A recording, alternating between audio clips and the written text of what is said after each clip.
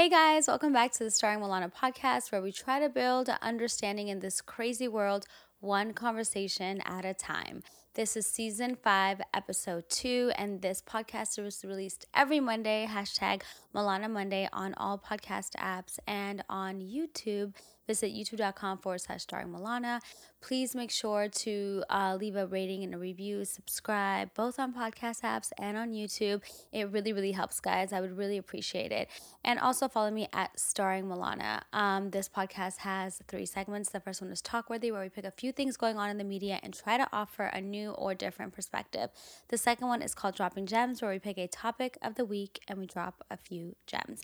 And the third segment is called BTS, where we recap my past week, talk about any exciting encounters, new finds, TV recaps, and more. Before I start this episode, I really want to say thank you guys so much for your support. Every time I take a hiatus or a break, it's super nerve-wracking trying to come back. I get a little anxious, just wondering like who's even listening. The self-doubt is really real. So I'm just happy to be back, and I'm happy to be back to so much support. Thank you guys for sharing the episodes. Please continue to share. It really does help. And it's nice to get messages saying, hey, I'm listening from Germany, listening from Canada. That was really cool. And every time I get one of those, it just inspires me to keep going. So thank you guys for listening, and let's get this episode started. I have a great episode for you guys today. A lot of sperm talk, some heartbreak talk, and some mat talk. So let's get straight to BTS. The first story caught my attention immediately, not only from the headline, but as I kept reading, it just got crazier. So, I got this article from Newsweek. I'm just going to read it to you. This is the title: Woman gives up child, sues sperm donor she met online for lying about education, ethnicity, and relationship status. Okay, so it just gets crazier, guys. Listen up. Here we go. The woman, who has only been identified as a 30-year-old woman from Tokyo, said she and her husband wanted to try for a second child, but began looking for a sperm donor through a membership exchange site, SNS, after they discovered he had a hereditary condition. The woman found a sperm donor in his 20s on social media who claimed he graduated from one of the top universities in Japan and he was Japanese. He also told the woman he was single. The woman and donor reportedly had sex 10 times in order to get pregnant, and in June 2019, the two were successful. But later, she found out the donor was actually a Chinese national who was indeed married and did not graduate from Kyoto University as he claimed. By the time she learned this information, it was too late to receive an abortion, and she gave birth to the baby. Japanese media reported the baby is now in the care of a child care facility in Tokyo. Now the woman is suing the donor for roughly $2.8 million for emotional distress. She claimed the donor gave her inaccurate information for the sake of having sex with her. I mean, definitely not the first time a man has lied to get someone into bed. You guys, I had so many questions about this, but I'm just going to stick to this one. You mean to tell me, she said, fuck a clinic, fuck, self insemination. I'm just going to go find a man on social media, convince him to have a child with me, maybe pay him. I'm unclear if that happened. And we're going to have sex 10 times and get pregnant. And her husband knew about this, and he clearly was supportive of this. What the fuck is going on in this household? That's crazy. And like, look, self-examination can be extremely dangerous, but having sex with a stranger that you met on social media could also be super dangerous. Like, I don't think that's very safe. Doesn't sound safe to me. And I'm actually in shock that they're allowing this in their marriage. And this forced sex while pregnant to conceive is giving me really creepy, like Handmaid's Tale vibes, and I'm just not really here for it. And I did some research and I found out there's an underground market for like sperm donations in Japan, because apparently it's really hard to get like the sperm donor process is costly, and it's like practically unregulated, and I don't know if like the moms have a lot of rights. It's just a really strange process. They don't really, it's just not regulated yet. Hasn't been common there yet. There's only actually one sperm bank in the entire country, and the actual procedure is only approved for married couples. So that means that excludes single women and LGBTQ couples from receiving sperm donations. So a lot of people kind of resort to the underground market, finding donors on social media and that kind of stuff. It appears that like in this case, she could have went to a sperm bank because she is married. So I guess she qualifies, but maybe it's just too costly, or maybe because they already have a child, they didn't get approved. I'm unclear as to why they decided to go this route, but like you made that decision and your decision has consequences. Like he lied, but you know, I just kind of, one word comes to mind in all of this across the board, and that's like, I guess heartless would be the word for me. Like the lying ass donor, it's bad enough. Like that's kind of heartless, right? But he's married too. He had an affair. This woman is equally as heartless. Giving up an innocent child, like you really gave up an innocent child when you have the means to care for them. What kind of person are you really? The baby is still technically 50% yours. Like those are your genes. And how are you going to give up a child who you carried, gave birth to, just because the sperm donor bamboozled you? That's the risk that you took. She could have probably sued him and kept the baby. I think it's just pretty fucked up. This is like, I don't know. This is an innocent child who had to come out of this like shitty and horrible situation and is now basically, in foster care. So, also, like, what bearing does this really have in court? Like, he lied to get you in bed, but like, I don't know. Can you be sued for lying to someone to get them in bed? Like, I don't know if she can really win this case. Like, what did they have paperwork? Like, I don't know. I don't understand, but yeah, this is just a wild story to me. Now, speaking of sperm, the second thing I want to talk about is the story that came out last week about Drake and the hot sauce thing. So apparently Drake had sexual relations with a woman in a hotel room, and then he went to the restroom, and then after he came out, she went to the restroom and she dug through the trash and she found his condom and she tried to take the sperm and inseminate herself with it. And then she started screaming and he ran into the bathroom because it was her, vajayjay was burning, and he told her that he put hot sauce in it to kill the sperm. I don't know if this, like, her vagina was burning, you guys. Like, I keep thinking about it. Like, if this is true, like, her badge is on fire. Like, that's crazy. Like, I don't know. I can't. I don't think this is true. This can't be true, because if this is true, this is the craziest thing I have ever heard in my life. But I do, like, have some questions. If this is true, where did he get the hot sauce from? Like, does he have packets that he carries with him in his pockets? And also, if this really happened, wouldn't the sperm be the color of the hot sauce, like a red sauce or a green sauce? Did she not notice that before she, put it up her thing? I don't know. This is like really weird. But anyway, all jokes aside, most importantly, how dare you? Like, the audacity to have a child with someone against their will is really bizarre to me. But apparently, and wait, and you're threatening to sue? Like, you steal this man's sperm, but you're threatening to sue? Again, sounds crazy. I don't know if this is real, but I do want to say this. This is not new. Like, sperm stealing, sperm jacking, and there's like this term, it's called, I wrote it down, spurgling is apparently a thing. And according to Urban Dictionary, they had the funniest definition: the involuntary collection of a man's sperm, generally committed by females who desire to have a child with a male with no such desire. This is happening. Like, it's really, really happening. And what's crazy to me is if a man doesn't catch a woman in the act, like going and like taking his sperm and putting it, up her thing. If a man doesn't catch a woman in her act and she gets pregnant and she lies and just says, "Oh, your condom probably broke. I don't know how I got pregnant." Like, that's on you. There's no way that he can prove that. Like, if you don't catch her in the act, there's no way that you can prove it. It's basically your word against hers. So I don't think that there really be any legal implications of stealing sperm if you don't actually get caught. But to me, it's like, it's so unethical. It's against someone's will. The desperation, like, it's just so fucking desperate. And like the deceit, it's like, how can you live with yourself? Like, don't you have a guilty conscience? And for what? Some money for 18 years? I don't get it. Like, and then the other thing is, like, aren't you guys scared of God? And okay, say you don't believe in God. What about karma? It's just, or just what, just the fact that it's so unethical. Like, don't you people like believe in anything? It really is wild to me. And I just can't imagine, because it's the fact that it's so desperate. I can't imagine having a baby or trying to have a baby with someone who's not trying to have a baby with me. Have some pride. Like, you look crazy, but I guess, I don't know. I guess people don't care. It's just, if people would do anything for money, it's like selling yourself. Men, if you're listening, if you're out there, listen to me really carefully.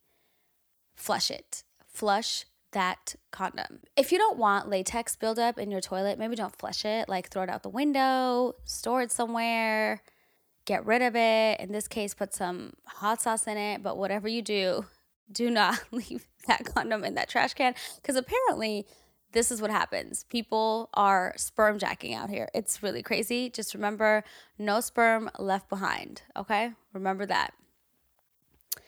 All right, guys, the last thing I want to talk about is this participation of Jamie Lynn Spears in her sister Britney Spears' conservatorship. So, Jamie Lynn Spears is releasing a memoir, I think, this week, but she's been doing interviews about the memoir. And, not sure what she's going to say in the book, but the interviews pretty much state that, although she was focused on her own life and being a young mom, she did try to help Britney and this conservatorship. She did give her the resources. This is according to Jamie Lynn Spears.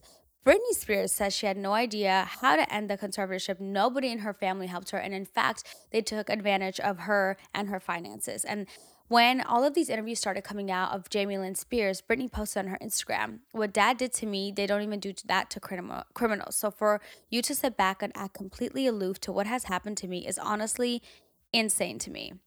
Um, I know there's a lot of like different opinions out there of what happened.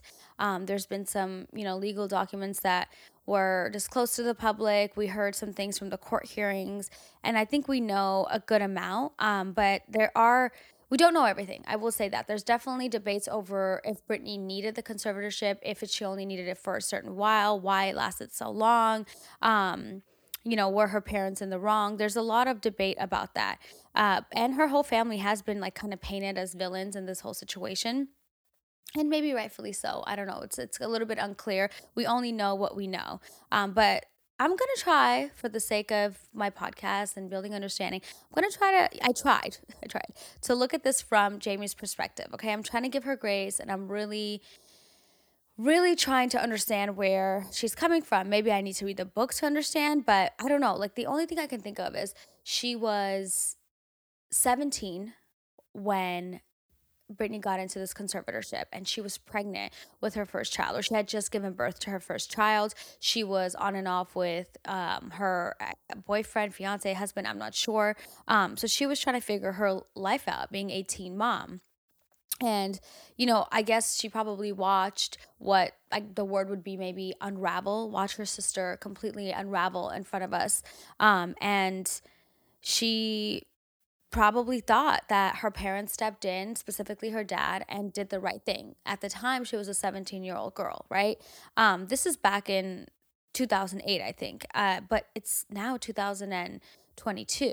I think maybe her crime for sure was maybe of how trusting she was of her father or her parents, and other people around Britney. And like, maybe she wasn't really thinking for herself. She wasn't really thinking like, okay, what is really going on with Britney? Can I help her? Can I do anything? I think maybe she just kind of left it in the hands of her parents, who you would think know better, right? You would think that they would know better than you in this case, because they are the parents. So you kind of trust them to do the right thing. Maybe if she was the older sister, she would have stepped in a different way, but because she's younger, maybe she doesn't feel like she has that same authority. I don't know. I don't know how much we can really blame her, but that was back in 2008. We're talking about, 2021, when she's begging and pleading for her freedom, and her parents and her dad clearly aren't giving it to her. All this stuff is coming out about them, taking advantage of her. All this stuff is coming out about her, apparently, allegedly being unstable, mentally, not all the way there. But then you're having her perform and doing Vegas residencies, but she shouldn't be, because but she can't have her freedom because she's not mentally, stable. But then she's mentally stable enough to perform. It's weird. So I would think that at that point, this is fast forward after, 2008. This is like not too long ago, I would think Jamie Lynn Spears would stop and read the situation and kind of like help her sister out. So that to me is what's super, super troubling. Having a sister myself, I really don't get it. Lola, my sister, is my entire life. I would do anything for her. She is my younger sister, but she feels more like a child to me. Like she's my child more than just my sister. I feel so protective over her. I feel responsible for her safety, for her happiness. I'm constantly making sure she's okay, checking on her. I don't sleep until she gets home, until I know, she's home at night. I track her location. My sister is, my life. And I just can't imagine anyone taking advantage of her. I would protect my sister from anyone, even my parents, if I didn't believe that they had her best interest in mind, if I felt like they were taking advantage of her. I wouldn't let anyone make decisions for my sister like that, but myself, because the love I have for her is very caring and protective. I would never take advantage of her. So I can't imagine having a sister and you're just kind of letting all of this slip through the cracks, when she's clearly been crying out for help for a while. So how Jamie Lynn Spears sat on the sideline while her parents took advantage of her sister in this conservatorship is beyond me, and I'm trying to understand it, but I'm really, really having a hard time seeing her point of view. I don't know. Those are the three things that I found interesting in the media this past week. So let's get to dropping gems. This week's dropping gems segment, I want to talk about heartbreak. Okay.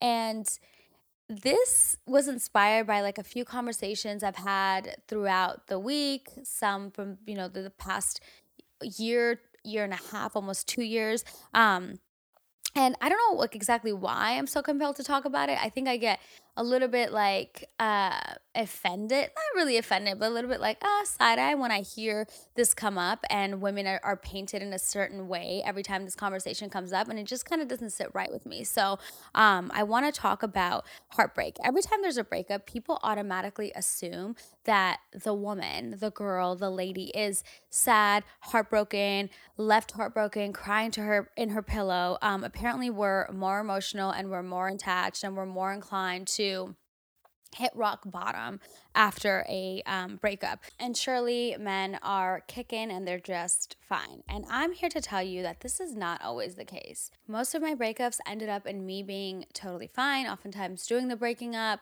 And a lot of the times the guys were fine too, maybe not, but a lot of the times they were also fine. So when I started telling people about my last, relationship ending, and when I started telling people that we broke up, a lot of people's first question instantly, right, even before, "Are you okay?" It was, "What did he do?" Why does it seem like I'm the one that is like sitting here heartbroken, upset, regret, resentful? Why is that the first question that people ask? And that really was the first question that, a lot of the time people ask me. And I know I haven't really talked about this yet. And I think maybe this season, though, you guys will get more out of me and about my last relationship, about my breakup. But I will say this, that, I think that I don't think either of us actually left feeling heartbroken, contrary to what most people believe. Mutual breakups do exist. People could really care about each other and walk away, and neither person is hurt, heartbroken, upset. People could just wipe their hands clean with the situation, remember the good times and walk away and be okay. I don't know why that's such a complex thing for people to understand. I don't know why that's like such a shocking concept for others. And let me let you in and learn a little secret. Not all women are super emotional and cry and are shattered and are heartbroken after a relationship ends. Some of us are able to do a shoulder shrug and keep it pushing. Why, you may ask? I, for example, really, really, really believe in God. I have a great relationship with God. I truly believe that if something happened, it happened for a reason. If something ended, it was supposed to end. And I'm not going to sit there and dwell and spend my time heartbroken crying over a situation that truly wasn't for me, because I don't believe that God makes mistakes, and if this person was supposed to be in my life in this way, then they would have remained in my life. So why would I question God's doing in my life? I really do believe that. I live by that. I live by that not only in relationships, just across the board. I do not dwell on situations. I do not dwell on when things end. I don't dwell when, something was what I thought was for me, whether it's career or whatever, and it's not. It's just not for me. What's for me is for me, and it won't miss me. And I really do believe that. So when things come to an end, I'm not usually the one that's gonna sit there and be like a wreck about it. So this, misconception of women being always the ones that are super emotional, heartbroken, sitting at home crying. I just have to tell you guys that it's not really the truth for the most part. I think there's definitely instances like that, but I do think that women are very strong and not everyone is, heartbroken. And that goes for men too. I just want to leave you guys with that. Next time you hear about a breakup, don't automatically assume that the woman is left heartbroken or shattered. Don't even assume that the man is. Sometimes he is, sometimes she is, but sometimes everybody is just fine. And that's all you can hope for. All right, guys, so let's get to the BTS. First of all, I want to say that I'm really grateful for a consistent cycle, consistent period cycle. Thank you, God, for a consistent cycle. I know not everyone has one, and apparently we're supposed to, according to the sciences. So, thank you, Lord, for a consistent period cycle. However, why the Red River, the monthly monster, Aunt Flo, why this shit doesn't get easier over time for me, I don't understand. It. I woke up the other day, 4 o'clock in the morning, just something just beating my stomach, and I was almost screaming at 4 o'clock in the morning from the shooting pain. And I don't understand. I thought that with age it gets better, but I don't think it does. Mine hasn't really gotten shorter, maybe by a day or two. It's just same super painful, very heavy. And I don't know if, I'm starting to consider if I should ask about other things, like fibroids or God forbid anything else that could be going on. Um, why it's this, it's honestly unbearable. And for that reason, like when I get it, I just kind of like tap out. My diet taps out. I can't really work out in the first, couple of days. It's really, really dreadful. So that's where we came with the diet. We landed here with the diet situation. I know I'm supposed to start eating healthy. I'm kind of like, oh, I'm starting tomorrow, 5 more minutes. Like, I'm that girl tomorrow, tomorrow, tomorrow. I definitely need to just limit these carbs. I think I'm going to have carb withdrawals. I'm really not ready for that. But I did go finally after like over a month of not working out because of the holidays and COVID or whatever. I finally went to the gym. I don't know if I talked about this in my last podcast. I'm going to the gym now. I'm not going to Orange Theory anymore. I'm trying something different. I went to the gym and my boyfriend trained me on the machines, like the leg machines. Like I could not walk. It's honestly unbearable, but I did it. And I have to say, like the gym can be a super intimidating place. I got the membership there so that I can use the gym, use the treadmills, machines if I need to, but really like their classes are really good. They have cycling classes, they have athletic conditioning, they have Pilates on the mat, they have kickboxing, they have a lot of great classes, and that's why I signed up for this gym specifically. But every time I step into the gym when I'm not taking a class, it's super intimidating. The machines are there, like you don't really know how to like adjust it. I mean, I don't know. Maybe like every machine is different. So I'm like, oh, how do I adjust the seat? Because I'm short, I have to adjust everything. How do I adjust this? And I can't reach this, or where's this dumbbell, and it can be really intimidating, and you don't really want to look like a rookie. I mean, at least I don't. Like, I don't want it to look like it's my first day, on the job. It's kind of embarrassing. So I try to like fake it so I make it look like I know what I'm doing, but it could be super intimidating. So I would recommend going with someone at least that's gonna like show you the ropes and give you like a good workout, and then do that once or twice, and then really you could go on your own. But like the first few times when I went to the gym by myself, I'm like, I don't know what I'm doing here, and it's super intimidating, and it kind of could turn you off. But yeah, so that's kind of been my week. Nothing crazy has happened, but I did decide that I think I'm going to read for the book club, the digital book club. I think the first book we're going to read this year is going to be Atomic Habits. I've had this book on my list for a long time, and then the other day I was listening to Ed Milet's podcast, and the author James Clear was on the podcast. So he was just very interesting, super insightful. So I think I want to read the book, and I really wanted to read like a fiction book. I wanted to read a fiction book or a memoir, but I think I want to start off the year with this book. I think it's going to be inspiring. I think maybe it'll change the trajectory of the year if I kind of follow this 1% rule that he has in the book. So if you guys want to join the book club, it's a digital book club right now. It's just ladies only. We read X amount of chapters a week, and then we recap every Monday or Tuesday. So if you're interested, please DM me. I think we're going to be reading Atomic Habits, and we're probably going to start in a couple of weeks, but I want to get the messages going. So DM me, guys. Music recap. So The Weeknd, he's my favorite artist. He released a new album. I haven't really listened to it more than once. I gave it one listen. I need to listen to it a couple more times. It's not my favorite, but I definitely do like it. So far, I like Gasoline, Sacrifice, and Take My Breath. Those three songs for sure. And I think that's really it that's happened to me this week. Okay, guys, a TV recap. So, Cheers season 2 is back. You guys know I'm obsessed with that show. When it came out back in January, was it January? Back in 2020, I had my friend Arissa on my podcast episode where we recapped it. I'm gonna definitely link it. I am obsessed with that show. And guys, it's not just for girls, and it's not for people who cheered. It's for everybody across the board. I mean, the show's so good. It won an Emmy. It's a really great show, super well done. You really fall in love with these people. It's a docu-series about this team.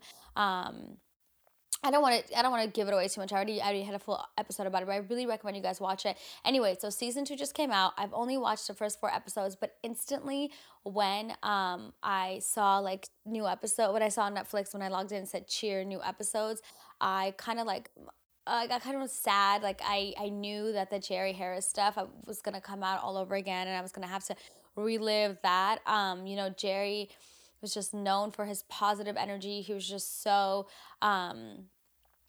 he was his mat talk, like his energy was just so contagious. And when these allegations came out about him, it really just shocked everybody. His iconic mat talks were just like seen everywhere across the board. It was like Dancing with the Stars, it was Ellen, it was everywhere. And now the fact that he is facing these charges, it's just really hard to watch. And I haven't gotten to the episode. I think the next episode is episode 5, and I think it's called Jerry. So I think this is when all the information comes out about these allegations. But so far, the first few episodes are amazing. I'm going to finish it, and then I'm going to recap it for you guys. But I will say this. The edit of Trinity Valley's first full out with that like opera music was hilarious, and I just died. I died. So I really recommend you guys watch that if you have nothing else to watch. And then Euphoria season 2 is out. I don't really love recapping episode by episode, but I will say this, I was super confused and like initially kind of turned off about watching a TV show about high school students. But this show is so well done. Everything is just very well thought out. The actors are amazing. This is such a talented group of people that I am enjoying the show so much. I can't really relate. This was not my high school experience by any means, but it's an incredible show, and I'm excited for the rest of the season. The last part of this TV recap is The Bachelor. I'm going to talk about last week's episode. You guys, what is okay? I'm just gonna call them the evil blondes. This Cassidy, I think her name is. Yes, Cassidy and Shanae. I can't. First of all, are they related? They're both recruiters. They look alike. They act the same. I'm. Are they sisters? Are they cousins? And then the other thing is, are they really like this, or did the producers put them up to this? They're so fucking mean. And I've never watched. I caught myself doing this. I've never watched a show before and screamed at the camera. Screamed at the television and was like, no, get them off my screen, get them off my screen, get them off my screen. I was so annoyed by these two people the entire time.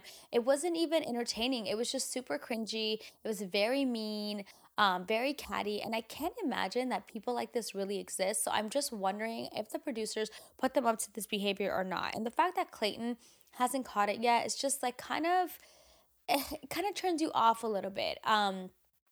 I feel like I am slightly losing brain cells watching this season. We're coming off of Michelle's season, and this season is just lacking sophistication. That's the best way that I could put it. It's kind of immature. He's not really asking them any questions. He's just kind of complimenting them and then making out.